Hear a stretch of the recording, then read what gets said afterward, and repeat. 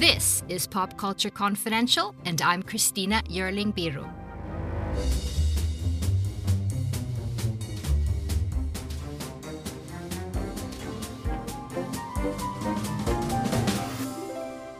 Hey guys, welcome to the show. Eric Anderson, editor-in-chief of Awards Watch, is with us. Our gang of two is back. Thank you so much for being here again.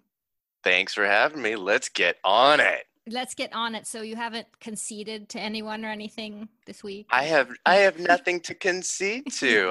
I won. I won the election. You did. Okay. Well, I'll just make a note of that for next time. Anyway, lovely to talk to you. Let's start with the news from the trenches this past few weeks since we talked last. There's been some big news. I wanted to start with the Wonder Woman news. Tell us about that. Well, I think it's what people were expecting, and Warner Brothers has been really kind of cagey about how they were going to manage anything from a fall or winter slate. They had already pulled Dune off for next year. They hadn't, at this point, had any information on Judas and the Black Messiah, like a date or what they were going to do with that.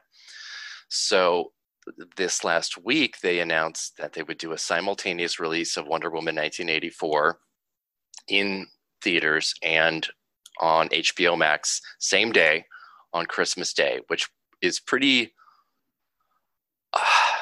it's unheard of, kind of.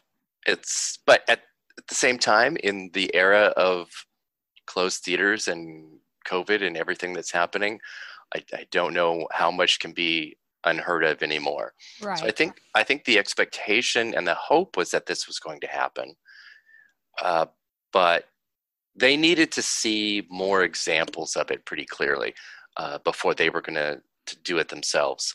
So what's unheard of is the fact that it's the same day. Yeah.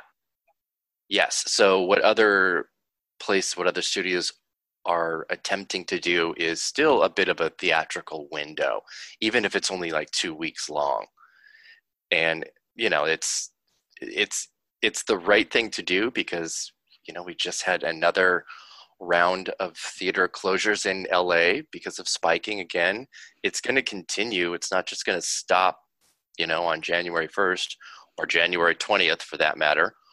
So studios have to make these decisions. Mm-hmm, mm-hmm. And I think we've talked about this before, that when you have these $200 million movies, there really then is no way to recoup the cost of those if you are just going to go to your streaming platform. And HBO Max, as great as a platform it is, because it has such a phenomenal library of films, have still run into a lot of issues of... It was a really bad rollout. It was a really bad rollout, which is tragic because, like I said, it's a fantastic lineup of content that they have. And it constantly missed the mark. Mm-hmm, mm-hmm. So hopefully, and I know they're hoping, that this announcement is going to bring in a whole bunch of new subscribers. I mean, maybe you remember too when the whole rollout of HBO Max was happening, and you know your HBO Go was going to be, you know, shelved forever, and it would turn into HBO Max, but people didn't know if they were getting it or if they had to pay for it if they were at HBO. It was really so confusing. I remember. It was really disastrous. So, you know, they need to do a better job, and they're going to need a lot more new subscribers between now and Christmas to help offset the cost of something like Wonder Woman. Right. How much do you think they'll lose on this? It's funny because it's not, you know, since it takes place in 1984, it's not like it's a movie that requires urgency for viewing. You could really hold this movie till whenever. But I think they also obviously had to look at the Tenet rollout and what happened with that, because worldwide the numbers were pretty good. But obviously in the States, you know, it topped at like 50 million, and that was as best as it was going to be able to do. So I think they'll do okay with it, because there will be international numbers that will help offset the cost. But when you're talking about a movie costing $200 million, what you're really saying is that it costs $400 to $500 million when you include marketing and post production costs. So in order to clear and become profitable, it has to push into the $750 million, and no movie's able to make that right now. And it's also interesting because the fact that they're doing theatrical at the same time must mean that they will be eligible for the Oscars. Oh, absolutely. And I had taken Wonder Woman out of all of my predictions until they were going to make some kind of announcement. And then they did, and it's back in. So it's going to be one of the few big blockbuster type movies that was released this year or in time. So I think it could do pretty well in those below the line categories. Yeah, because besides Tenet, I mean, everyone else of those big blockbuster 200 million movies, they've all moved. Mm-hmm. Oh, and the international release of the film is actually the 16th, December 16th. So we'll see what that's going to look like before we get to Christmas Day. Interesting. That's like the new world here. Anything else? I'm hearing that Nomadland might do a very limited 1 week release in December. I think it's December 4th is the date that it had held on to. And then it's going to get pulled and not released wider until like February, like mid-February, which I think is a really big mistake. I think you're missing an opportunity for the average film goer to be able to see these movies before nominations and before Guild and Critics Awards come out, because this is the thing that always is frustrating for the casual viewer of the Oscars, is that by the time they get to nominations or even the show, sometimes they're like, I've never heard of this movie. They've never seen it. Yeah. I've never seen this, so why would I root for this movie? So that means that Nomadland won't be going up on any streamers. I mean, it's even more difficult this year, the fact that most movie theaters won't have these movies. It's even more difficult than a typical year. Well, this is another issue with, a huge studio kind of falling behind on the ability to do something really smart and financially clever.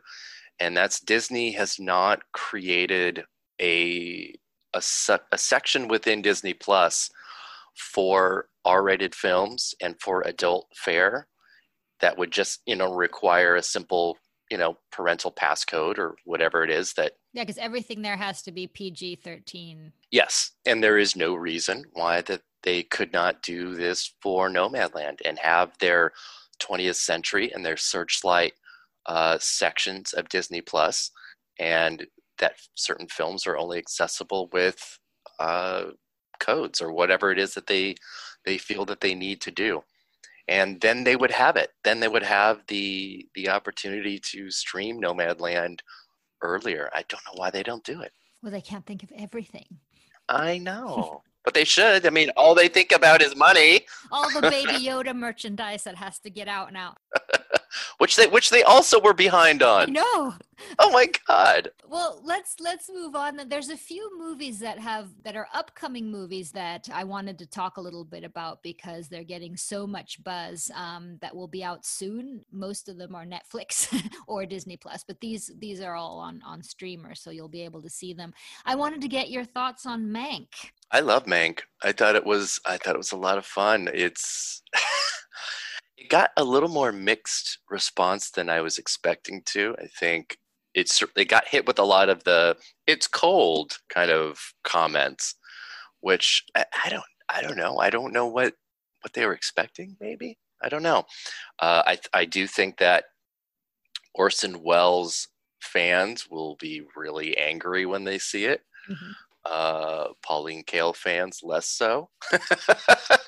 But I really liked it. I think Amanda Seyfried is fantastic. I absolutely love her in it. I think Arliss Howard's amazing. I think Tom Pelphrey is great. Tom Pelphrey is an actor that as I was watching, and especially in near the end, because it's shot in black and white and it's in mono sound to try and feel like a 30s or 40s film. He could have been like a 30s or 40s actor with like, he was the only person actually that really like transported me into that place, as much as Amanda Seyfried was too. She was good. Yeah. But she's great. And we need a Marion Davies movie. Let's like just her. I know, that's the story. Now, I thought that was so interesting. It's a movie for me in every sense. I mean, I understand that it'll be a hard sell for anyone who hasn't seen Citizen Kane. I mean, I didn't find it cold at all. I found it to be just this loving portrait of cinema, an incredible story of credit, and who gets credit on a movie. Finally, a movie about the screenwriter. It's about addiction, and also so timely with the whole fake news angle. Fincher perfection in every frame of the movie. So, I mean, I understand that it's not for everyone. So I wouldn't sell it as that. But can you imagine having that on your shoulders, that you're doing a movie about the movie that's supposed to be the best movie ever made? I know. Well, I mean, that's one of the great things about it. And I think why, at least for me, why it's so successful is that it's not trying to imitate Citizen Kane. It's not even about the making of Citizen Kane. And that's what, before we really knew, that's kind of what, that was like that was the story. Yeah. That was the log line. And we're like, oh, okay, cool. We're going to get to see all this behind the scenes stuff of the making of the movie. And that is not what it's about. I mean, there's some loving send-offs to Citizen Kane when he drops his bottle of yes, of alcohol course. that looks exactly like the drop of the glass figurine there, whatever it is.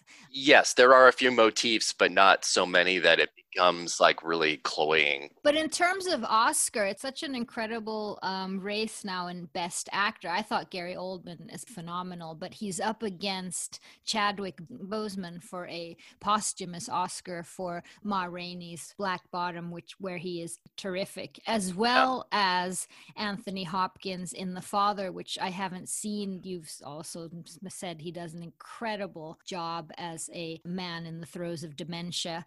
What is this race? Tell me. It's a really, really fun race. And yeah, Hopkins, and I said it when I first saw it, that this is a man with a 60 plus year career, and this is the best work of his life. Wow. And I can't even say that like hyperbole. It's just, I've never seen him do anything like what he does in this. And that is such a great sign, because there are plenty of actors that can fall back on certain types of behaviors and performances, and you feel very comfortable with it. And even to a certain extent, Hopkins had done that post like Amistad or something. And this was just in another realm. And you can say the same thing for Chadwick Boseman, even with a smaller career, but he has played these Black icons, James Brown. And I mean, he was kind of like the go-to guy. And this gets to be a role and a character that feels so different and original for him. And he absolutely just eviscerates it. So Ma Rainey's Black Bottom is based on an August Wilson play about the day in the life of blues artist Ma Rainey and her band. It was actually one of my favorites this year. And Chadwick Boseman, he has 2 monologues. Mm-hmm. I was blown away, really. Yes. Yeah, I think it's an outstanding film. And it's really interesting how many play to film adaptations we have this year. We're just talking about The Father and Ma Rainey, both plays that were adapted for film. And One Night in Miami too, as well, right? And One Night in Miami. And they all take slightly different approaches to it, where the majority of The Father is only in the apartment. The majority of Ma Rainey is just in the recording studio building, but does break out a little bit with the tent in Georgia and some street scenes.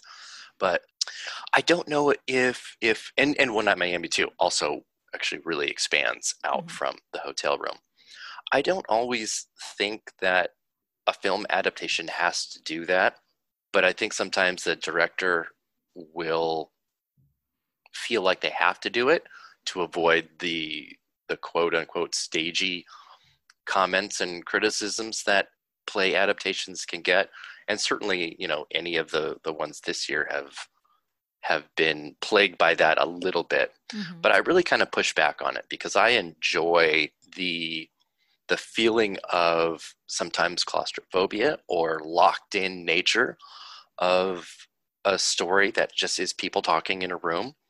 You get to really kind of explore the cinematography of space in a room, the space between two characters. Well, I thought Ma Rainey was so successful in terms of that because also the colors, the sort of feel of the movie were so strong, and the fact that he has, or not just him, there's some incredible good monologues by Viola Davis as well. So the camera circling around, as you say, in this claustrophobic, and you really are looking at their faces when they're doing these monologues. I thought that was very successful played a movie. Yeah, I think George Wolfe, who is a Tony-winning Broadway director, did a fantastic job. I haven't done my predictions yet, but we'll see them in a few days. But I do think he is a top 5 contender this year. I do which too. would be awesome. And Fincher as well, of course, right? Yes, of course. Mm-hmm. And Sorkin? I'm not sure. I'm toying with a few because it's early. It's only November, which is it's a different November than it would be. Considering the Oscars are in April, it's a long exactly time. Yeah. In a normal year. But I'm toying with a very different top 5 than I think most people. Well, come on, tell us. I think that Cornel Mondrusco has a fantastic chance of getting in for Pieces of a Woman, and I know that there are also some mixed feelings about that film. But not from my side. I think it's an extraordinarily directed film. And Vanessa Kirby, who is the lead in that film, that she's a shoo-in for Best Actress, right? Absolutely. She's like right now, it's Viola, Frances, and Vanessa, really. Mm-hmm. Those are the 3. It's going to be an interesting year. I mean, I've said it and I'll say it again. There's so many good movies in this very, very weird year. But let's talk about a movie that is getting a little bit mixed results, and that's Hillbilly Elegy, Ron Howard's movie, where we have 2 actresses, Amy Adams and Glenn Close, who between them have been nominated and lost more times than I don't know what. They really hold some sort of record. And I have the feeling that both of them were really hoping that this would be the movie at the right time. Tell me about the reactions to that. So this was, a best-selling novel, a semi-autobiographical book.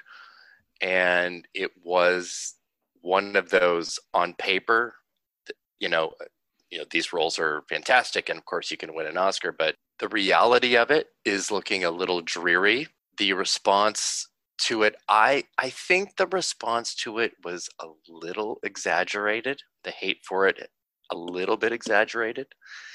I think there hadn't been, I guess, a lot of really bad movies. So I think the knives were out and ready for one. And strangely enough, politics of the book from J.D. Vance are basically eliminated from the film. Mm-hmm. So there are almost no politics whatsoever to kind of zero in on or attack. But it didn't matter because the reviews and the response was just so savage. I liked a lot of it. I liked a lot of the film. I think it is a gorgeous looking film. It's beautifully shot. It's beautifully scored. I like both Amy Adams and Glenn Close in it. And it's so funny because as, Oscar watchers and film fans and, lovers of actresses and crazy performances, you're not going to get more scenery chewing madness than this, and especially Amy Adams in it. When was the last time that Amy Adams was shooting heroin in her foot, in a truck stop bathroom? No, Never. that was a while So ago. you're only going to get to see that here. Not since Enchanted. I mean, exactly, really. So it's this weird. But they really go for it. I mean, No, Glenn they Close, really, really go for it. you have to be prepared for, from the wig to the, it's a lot. Is and I think the movie would have been better served actually as only the stuff with Adams and Close and the younger JD Vance. Right. I think It so did too. not it did not need any of the, him trying to get a job and going to Yale. That could have been a simple epilogue title card at the end. Yeah, and the very meaningless girlfriend who's just sort of calling him on the phone all the time. I agree. I think there's certain things that could have been just taken away there. Yeah, I think there was a more compelling story there because every time it left that, and it also plays with timing a lot, very unsuccessfully. I just didn't think it needed that. No. If you were already going to remove all the politics out of it, then just remove him too. Right. And in terms of Glenn Close, at the end of the movie, you see pictures of the real Mima or Mama? Mama, right. And you can see that it's absolutely identical, and she's really, gone total method on her. I think it would have been well served if she would have taken that down just a little bit so that you weren't always thinking about not being able to actually feel, because I was always looking at her performance. I think she does. I think she is served a little bit better than Adams in this because by comparison, Close is more subtle than Adams. Adams is at 11 at every single moment. Yeah. There are not a lot of variances in her performance, and that's not like a dig on her, because I did like it. I liked seeing Adams do something so completely out of her wheelhouse. I like when any actor does, even if they're not successful at it. I will still applaud them for doing it, and Adams really does that here. So in comparison to Close does feel like she is nurturing a performance, and she is the heart of this. She's the heart. Yes, I would want to see more of her and her And the backstory. son, yeah, I would have too, because we just get that little tiny bit of lighting her husband on fire, Yeah. and the everything is at 11 in this movie. And I say that and then laugh because the tone of that moment is so really awkward. Yeah, but in terms of, will they get nominated? I think Glenn Close still does. I mean, I had her at number one for a long, long time because it was like I said, it was like one of the best good on paper predictions that you could make this year. And I mean, she's slowly kind of dropping down the list for me. I think it's going to be a bit of a struggle. Adams, I don't see a path for anymore. Oh, they have the two of them with their nominations. There will be an Oscar one day. I hope so. Yeah. And I think Fincher may get his first Oscar, which is absolutely unbelievable that he doesn't have one at this point. But let's see. Maybe we'll see. Okay. I'm waiting for your list.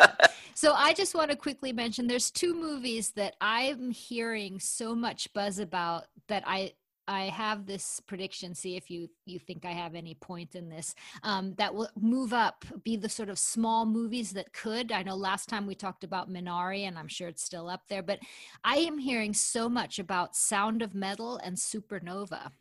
Okay, yeah, so I've seen both of those, and I hope and I want Sound of Metal to be exactly that. I want it to be the little movie that could.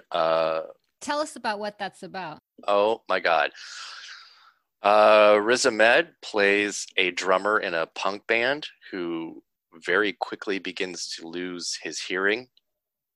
And the way that the film presents that, I think we've seen and heard a lot of movies that present deafness or being hard of hearing, with muffled sounds and all of that kind of thing. We've seen that before, and that is in this as well, but it is such a complicated sound design in this movie, and the movie also provides subtitles so that we can obviously see what people are saying, but it's the bridge between the two for the viewer, between Riz Ahmed and anyone that he's talking to. Mm-hmm. But it's such a fantastic performance because it's also about addiction. It is about desperation. He's just an actor that has been building this fantastic repertoire, and he's already an Emmy winner, so he's not like a total unknown. He should be an Oscar nominee already for Nightcrawler. Mm-hmm. I do think he has an outstanding chance of getting in. I think Amazon is doing the right thing with it. It's gotten a lot of interviews, very specific interviews. There's the the actor interviews, and then there's the director sound designer interviews together, which is really, really smart. The sound categories this year are combined. They eliminated sound mixing and sound editing and have put them back together into one. Well, this has to get in there, right? I think it makes it a little more difficult. I think it makes it difficult for anybody because obviously there's half as many nominations that you can get. But yes, I think for a movie and a story that is so intrinsically about sound, I don't know how you wouldn't get that. Plus, there's a lot of big names behind it because Darius Marder, the director, his first feature, really was incredibly thoughtful about how the sound was going to be presented and who was going to do it. And I think Amazon is doing a fantastic job. Well, hopefully we'll see how they can push Riz all the way over the top to get into a nomination. I think so. And what about Supernova? I'm hearing that Stanley Tucci could get a supporting. Yeah, so I mean they've decided to do a lead supporting push, even though both Colin Firth and Stanley Tucci are co-leads. Mm-hmm. And it's a gay story as well between Carol and Brokeback Mountain, and almost any time that we see an LGBTQ relationship when it comes to award strategy, there's a lot of dishonesty there, which is unfortunate. Meaning that it's easier to separate two co-leads in order to have a higher chance of getting nominations than it is to try and push two people in lead, because in the same category. Yeah, two lead actor nominations or two lead actress nominations used to be really common and now are extremely, extremely rare, almost impossible. So they're just playing the odds, and I get it. I don't honestly have that many qualms with category fraud and all of that stuff when it comes to strategic awards planning. I just don't. But it does fall prey to LGBTQ stories quite often. But why would it do that? I don't know. It just does. It's not really that much more Colin Firth's story than it is Stanley Tucci's. I know you can make an argument that it is based on screen time, but it's really, really small. So I don't know. I'm always I'm a little on the fence about it. Okay. I'm a little on the fence. Okay, but he's great. He's great. And one other interesting thing is that Stanley Tucci, Anthony Hopkins both play Alzheimer's dementia. And we could also have Dick Johnson. In Dick Johnson is Dead in the documentary category, which also is about Alzheimer's. And there's definitely a theme here. It is. And this is one of the kind of fascinating things about this is that we haven't really had, I mean, we've had some in the past. Amour, the Julie Christie movie was Away from Her. Right. And Julianne Moore. It's becoming a little easier to talk about, I guess, than previously. I guess I'm glad for it. It is a subject that befalls many, many, many families. So I think it's great to explore. I think it's difficult to do as well without feeling either exploitative or, I don't know, maybe misrepresented. Because I think you can misrepresent certain types of ailments or diseases, autism or Asperger's or something, and then it starts to feel like weird actorly tics. And so I think maybe that might be part of the reason that presenting dementia has been a difficult thing for movies to do, both delicately and respectfully. Now, I haven't seen Hopkins yet in The Father. I understand from you that it's really Oh my God. But I thought that Dick Johnson was a very interesting and respectful and irreverent and in every way depiction of dementia that I hadn't seen before. That's a brilliant documentary. So next time we talk, we can go into even more categories because we've covered a bunch here. But I just wanted, before I let you go, are there any other big themes that you're seeing in terms of the award race? Well, even though Jennifer Hudson's Aretha Franklin movie dropped out entirely, and moved to like August of 2021, there was we had 3 Black blues singers and R&B singer movies all happening at the same time, with Ma Rainey and Respect when it was coming out in February, and The United States versus Billie Holiday with Andra Day, which we are just starting to see little bits and pieces of. Vanity Fair had a fantastic exclusive piece with new images and photos that were absolutely gorgeous. Lee Daniels dropped a few of them on his Instagram. And so we're just kind of like, we're waiting. We want to see something. We want a teaser or a trailer. And will that be out in time for this Oscars? So it should be. I think it's going to be mid-February. It does have a UK release date to qualify for BAFTA and all that. So I don't see any reason why it wouldn't here. That tipped the hand a little bit for that, that it was going to be. But yeah, I think it's probably going to be mid-February. Well, Eric, thank you so much. We're, getting closer, even though it's much farther than usual. It feels that way. Yeah, it's like we're moving in some sort of Christopher Nolan Tenet, like. That's exactly what it feels like. Yeah. That's a really good comparison. All right. Well, thank you so much again, and talk to you soon. Absolutely. Happy Thanksgiving. Yes. Yeah. And you too. A lot can happen in 7 minutes, and luckily, that's how long it takes me to tell a story. My name is Aaron Califato, and I'm the creator of 7 Minute Stories. I'm proud to partner with Evergreen Podcasts, and I'd like to invite you to join me on this journey. I'm going to take you on some crazy roller coaster rides using my unique extemporaneous storytelling style, and together, we're going to try to make sense of the world, all through the art of storytelling, and all in approximately 7 minutes.